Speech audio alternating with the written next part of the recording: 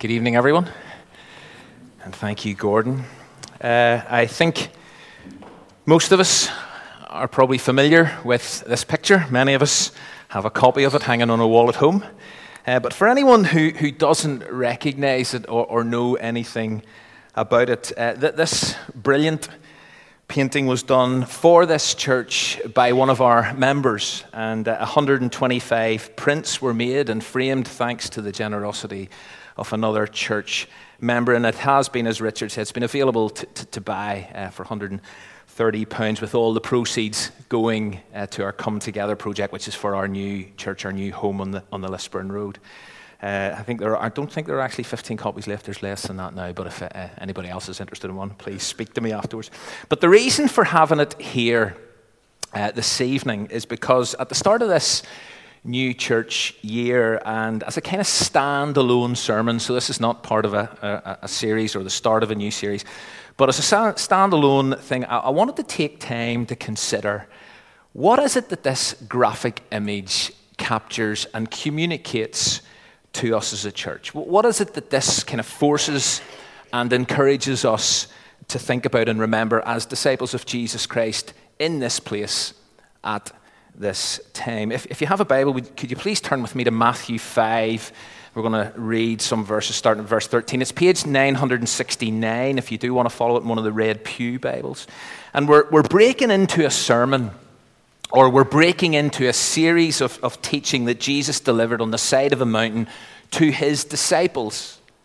And I realize these are very familiar words.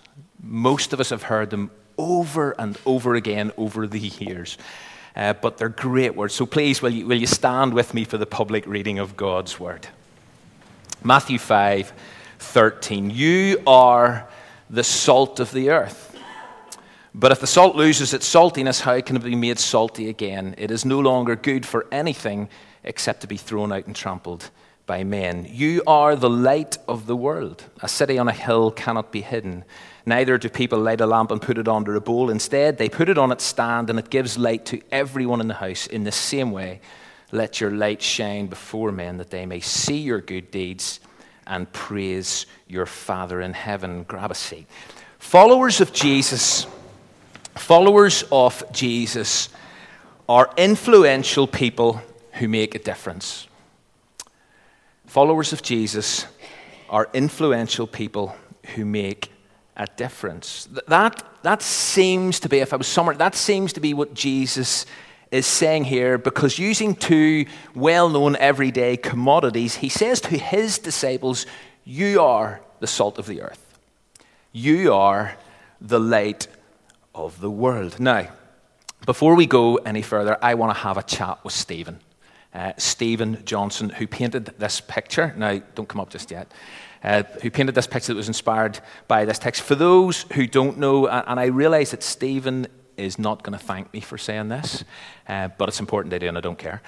Stephen is an award-winning artist whose work has been selected for display at the Saatchi Gallery in London, RHA Dublin, Royal Ulster Academy of Arts in Belfast. His work has been shown in galleries in France and in Australia.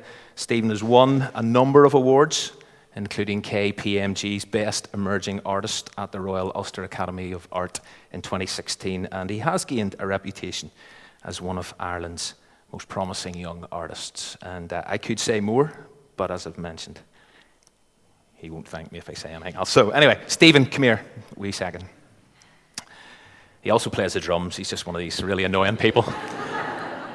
Stephen, before we kind of talk about this piece in particular, painting is actually what you do. It's your livelihood. It's your job. How long have you been doing it, and why do you do it? How long? So I've been doing it probably full-time for 8 years or so. And how I came about doing it was, when I was growing up, really enjoyed creating. It was the only thing I felt good at doing, whether it was painting, sketching, going outside making forts, or when I was old enough, cutting my dad's lawn and doing my own big art attack with it.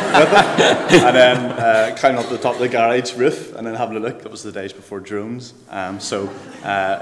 Creative, that kind of creating something was something that I absolutely loved. Yep. And why? I don't know. It's got something to do with on a Sunday evening, some folk will be like, oh, I have to go and work on Monday. And I'm like, oh, yes, I get to go and work on Monday, you know. So between that, God giving me the talent and feeling that I have a responsibility to use it, cultivate that, and for God's provision to actually allow me to make an income and living off it. So brilliant. So Stephen, as you thought about doing a painting for church, doing a painting for Windsor, why did you choose this theme or this idea as your inspiration? So this wasn't actually the original theme or idea that I had. The original one was your concept, heart of the matter is the matter of the heart. And I thought, oh, that'd be brilliant, Windsor can get on board, that's a thing we'll share, and we all know. It's been talked about a lot. But Too much. But then once I actually tried to develop the image, it just wasn't cutting the mustard. And at that point, my mum dropped off this box of junk, which happens a lot. She's like, oh, Stephen will find something interesting to paint out of this. So any junk I get. And it was from my granny's farm. And it was like all these old cool jars and cooking instruments and stuff. And it was actually that salt container was in it. And Salt and Light was on the back of my head a wee bit. And then I seen that, I was like, oh, it just clicked, I just kind of got it, and it was a gut reaction. And that the Space Beam torch, which is a cool torch, is so retro, and I was like, put them together, I was like, oh, there we go, I have it. So it was more circumstantial that came about, kind of. Brilliant. Now, one of the really interesting things, Stephen, about this painting, and there are many, but one of the interesting aspects of it is the title, because you didn't call it Salt and Light. No. You actually called it Taste and See. Yeah. So why? And what were you wanting, or what were you hoping to communicate through the title? Yeah. So Salt and Light, I felt, was very static. It was a very stationary title, whereas Taste and See had more of a dynamic movement to it. And I think that is what it was about. You know, the fact that as Christians we're called to live a life with our actions, and with those actions for others to taste Christ in those actions, and for people to see Christ's goodness and us trying to magnify God in those actions. So it was very much more of a kind of movement kind of a title, rather than just a stationary type thing. Brilliant. And another interesting feature, and some people have noticed this, commented on this, is that the salt container is kind of rusting, or it is rusted, and actually the flash lamp isn't on. Yeah. So why? What did you in mind? So the thing I had in mind was reading that Matthew 5. I felt like there's a gentle reminder in there to not become tasteless, to not to hide your light. And so I wanted an element where it was a visual reminder of that, to not let apathy set in, for the rust to cause, corrode the salt, for the battery not to die in the light, but to smother our apathy with our passion and our relationship with God, so that our vertical relationship with God would be passionate, and defeat apathy with our outward relationship with people. Brilliant. Thank you, Stephen, so much. Thank you for sharing, and thank you for this painting. We could almost just close now, couldn't we? It'd be enough.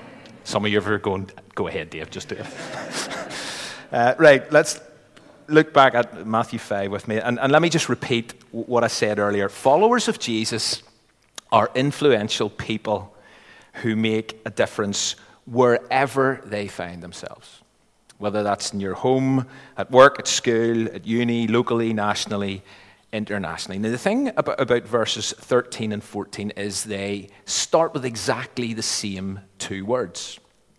You are. Not you could be, not you should be, not you need to be, not you might be. You are. In other words, if you are a disciple of Jesus Christ, if you are part of his kingdom, then this is your identity. So that's why Jesus says, you are the salt of the earth. You are the light of the world. And part of the reason that is so significant is because, and this is something we've said and we've teased out at Windsor on a number of occasions, identity determines behavior. Who you are and knowing who you are profoundly impacts what you do and how you live. So, for example, if you know that you are loved by God, that you're loved unconditionally by God, that is going to influence how you behave, how you relate to God, and how you feel about yourself. If you know that you have been saved, that you have been rescued, that you have been redeemed, that you've been born again, then that will affect how you come to worship. It will affect how you live, because identity determines behavior. And here, as Jesus speaks to his disciples, and as Jesus shares some of the most world-changing material and teaching ever given, he says really early on in this earth-shattering sermon, he says, here is your identity. You are. Not could be, should be, might be, need to be. You are the salt of the earth and the light of the world. And just one other comment about the start of those two verses, 13 and 14, and I've highlighted this before. A more accurate translation, as I understand it from the Greek text, is you and you alone are the salt of the earth. You and you alone are the light of the world. In other words, God has determined that his people, his church, his followers are the agents of change and transformation in his world. They are the people of influence who make a difference. That doesn't mean no one else can make an impact. No one else can do good in society. Of course, God is sovereign. God can use anyone and everyone. But what it does mean is that we, his church, his disciples, followers of Jesus, we are plan A. And I know it is a cliche, and there are times when you do wonder, but the church, capital C, community of faith worldwide, the church is the hope of the world. You, says Jesus, and you alone are the salt of the earth and the light of the world. There's no plan B. Okay, so let's consider and kind of probe these two commodities that are part of our true ID, salt and light. But before we reflect on salt and light from our 21st century Western perspective, let's be clear about the original context and about how first century people, the first hearers, how they processed what Jesus was saying to them. Because in Jesus' day, salt and light were critical elements to making life more livable, to making life more full, to making life more complete. Please note that. In Jesus' day, salt and light, however we see them and understand them, but in Jesus' day, salt and light were critical elements to making life more livable, more full, and more complete. You see, today we scarcely give salt and light a second thought. We take both of them for granted, don't we? Or I'm referring specifically to salt. We increasingly see it as a negative thing that needs to be red-lighted. It needs to be reduced in our diets because of the role that it plays in a variety of health problems. Salt doesn't get a great press these days. Yet in Jesus' day, salt was used over and over again because it was such a valuable commodity. Today, salt's disposable. It's cheap.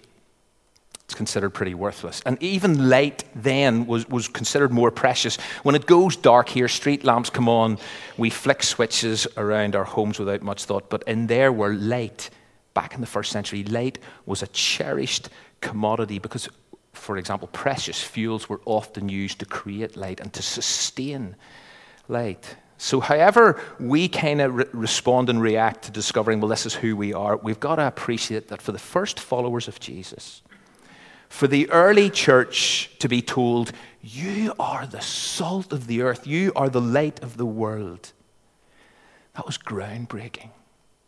Like, that was revolutionary. This was huge. They were critical people in making life more livable, more full, and more complete. And although our context is different and our perspective on these commodities may have shifted, the one thing that hasn't changed, the one thing that mustn't change, the one thing we must not dilute is the fact that we are people of influence who make a difference. Not we might be, not we could be, not we should be, but if you're a follower of Jesus, he says you are a person of influence who makes a difference. In and through us, and because of us, people in our homes, people in our workplaces, people in our schools, people in our universities, people in our social settings, people in our communities can experience, they can taste and see the kingdom of God. They taste and see in us and through us the presence of Jesus. Why? Because we are salt. We are light. So, what exactly does it mean? What does this look like and taste like tomorrow? Well, one of the immediate ways to approach this is to consider the properties and the kind of functions of, say, salt, and then make the connections. And I know some of you there. Now, back in November 2013, as part of a morning series on the whole Sermon on the Mount, which we called World Changer, I highlighted 7 things about salt. I'm not going to go through them all in detail now, but I highlighted 7 things that salt does. And then I encouraged us, and this is often what happens, I then encouraged us to be those kind of people. So here's a little bit of congregational participation. What I want you to do is I want you to turn to the person beside you, or a couple of people around you. If you know them, great. If you don't, even better, okay? And I want you to identify 7 things that salt does. Okay? 7 things. Go for it. Just come up with 7 things that salt does.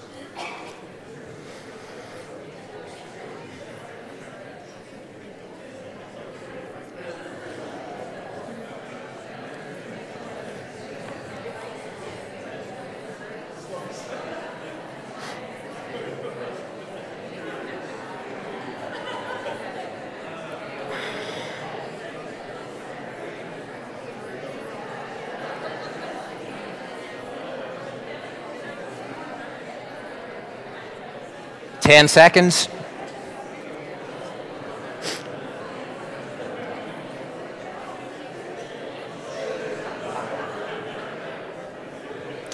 Okay, so seven things. Somebody shout out one. It preserves, right? That's one. Yep. Something else. Seasons. Yep. Didn't have that. No. It's my wife. I'm allowed to say no to her. But good one. But I haven't done. Right. Okay. 8 things that salt does. Right. Another one. Pardon? Closes wounds. Okay. Yep. Pardon? Kills slugs. Thanks, Tony. That's brilliant. Definitely don't know that one. Anything else? Here they are. Here's the 7. Obviously going to need to add an 8th to this. But anyway, it seasons, it flavors, doesn't it? And we often think about the whole, whenever Jesus said, you are the salt, we are meant to be people who enhance other people's lives. Or it causes thirst, doesn't it? That's something that salt does. It causes thirst. And we are meant to be the kind of people who create in others a desire for more. It stings. Salt stings. It causes a certain degree of discomfort. And in some ways, we as Christians, if we live out and walk like Christ walked, as we were thinking about this morning, if we live godly lives, there will be a kind of agitating component to our lives, won't there? It'll bring discomfort in certain situations. It also heals, as Adam says. And our presence should bring healing to a broken, hurting world. It thaws. Our words and actions should melt hardened hearts. It fertilizes. We should be people who help others to grow and to flourish. And then there is probably the best known one, apart from clean, is preserves. That we should be people who reduce decay. That we should be people who make a positive difference in our world. And those are really helpful ways, and I still stand by those, and I still understand those, and I think those are really, really important. And as we think about being light, on the other hand, we immediately, and we often tend to think that we need to shine brightly. Or as Paul says to the church at Philippi, we need to shine like stars in a kind of crooked generation. We are to illuminate. We are to be people who throw light on the situations. And we're also to be people who expel and expose darkness. Those are some of the thoughts. And all of that is true and worth saying. But as I've thought more about what it actually looks like and tastes like in the everyday, and it is all wrapped up in this, but as I've thought about the kind of nitty-gritty daily life that we live and the discipleship that we live, I've come to be convinced and convicted more and more that we need to set what Jesus says here about you are the salt of the earth and you are the light of the world in the context of the rest of his Sermon on the Mount, Matthew 5, 6, and 7, those 3 chapters.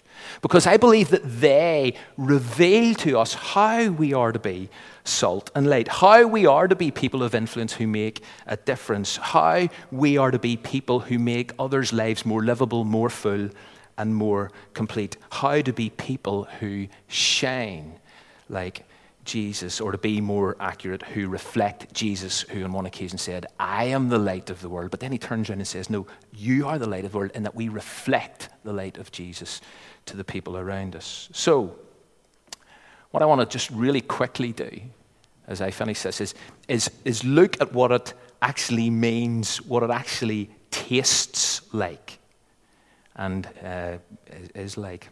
And this is how you guard, I also believe, against becoming unsalty and against hiding your light under a bucket. This is the way that keeps us potent and keeps us visible. So taking on board the whole teaching of Jesus, here is what I believe it means to be salt and light. And there's a lot on the screen. I'm not going to go through it in all sorts of detail, but here is what I believe Jesus meant when he said, you are salt and light.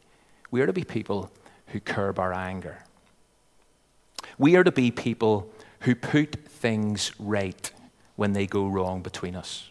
When things go wrong between a brother and sister in Christ, Jesus says you need to put that right. And when we put things right between us when they do go wrong, we are being salt and light. It's when we do not lust.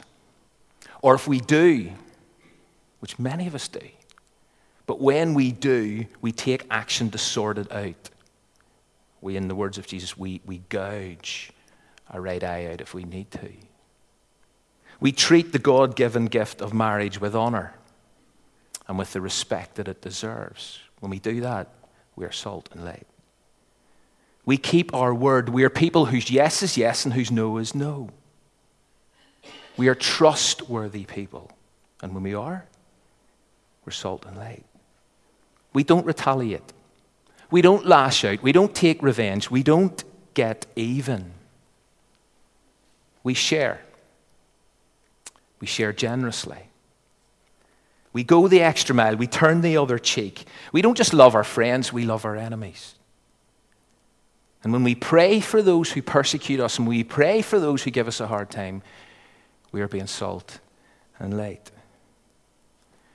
We seek to be perfect as our Father is perfect. That's what Jesus says. Seek to be perfect as my Father is perfect. We give to those who are in need, and we don't always tell anybody about it. We pray as we have been instructed, our Father in heaven. We fast. We maintain an eternal perspective. We hold on lightly to the things of this world. We store up treasure in heaven as opposed to storing up treasure on earth. And when we do that, we are salt and light. We don't serve money. We serve God and God alone. We don't worry. We don't worry unnecessarily about tomorrow. But we trust our Father. We seek God's kingdom as a priority. We live a day at a time. We never judge others. We take our requests and our petitions to our Heavenly Father. We tread the narrow path. We bear fruit. We know God. And we build our lives on the teaching of Jesus. This is what it means to be salt and light. And when we live like that, people taste and see. People taste and see the kingdom of God. They experience the presence of Jesus. Or to use a phrase from Psalm 34, which I reckon some people associate with the phrase taste and see. What does it say in Psalm 34? Taste and see what? That the Lord is good. And I believe when we live as Jesus has called us to live, as Jesus tells his new community to live, his followers to live, that is when we are potent and we are visible. And even if you go back to the start of the sermon, You see, when we live as beatitude people or as blessed people, as people who are poor in spirit, as people who mourn the brokenness and sin that's in our world, as people who are meek, as people who are humble, as people who hunger for righteousness, who thirst for God, as people who are merciful to others, as people who are pure in heart, pure in our motivation, pure in our purposes, and as people who are peacemakers again, then you are salt and light. And so my prayer for us as a church, inspired by Stephen's painting, inspired by the teaching of Jesus, is that we would live like this because we are people of influence who make a difference. And so please, God, may we be potent and be visible so that others may taste and see.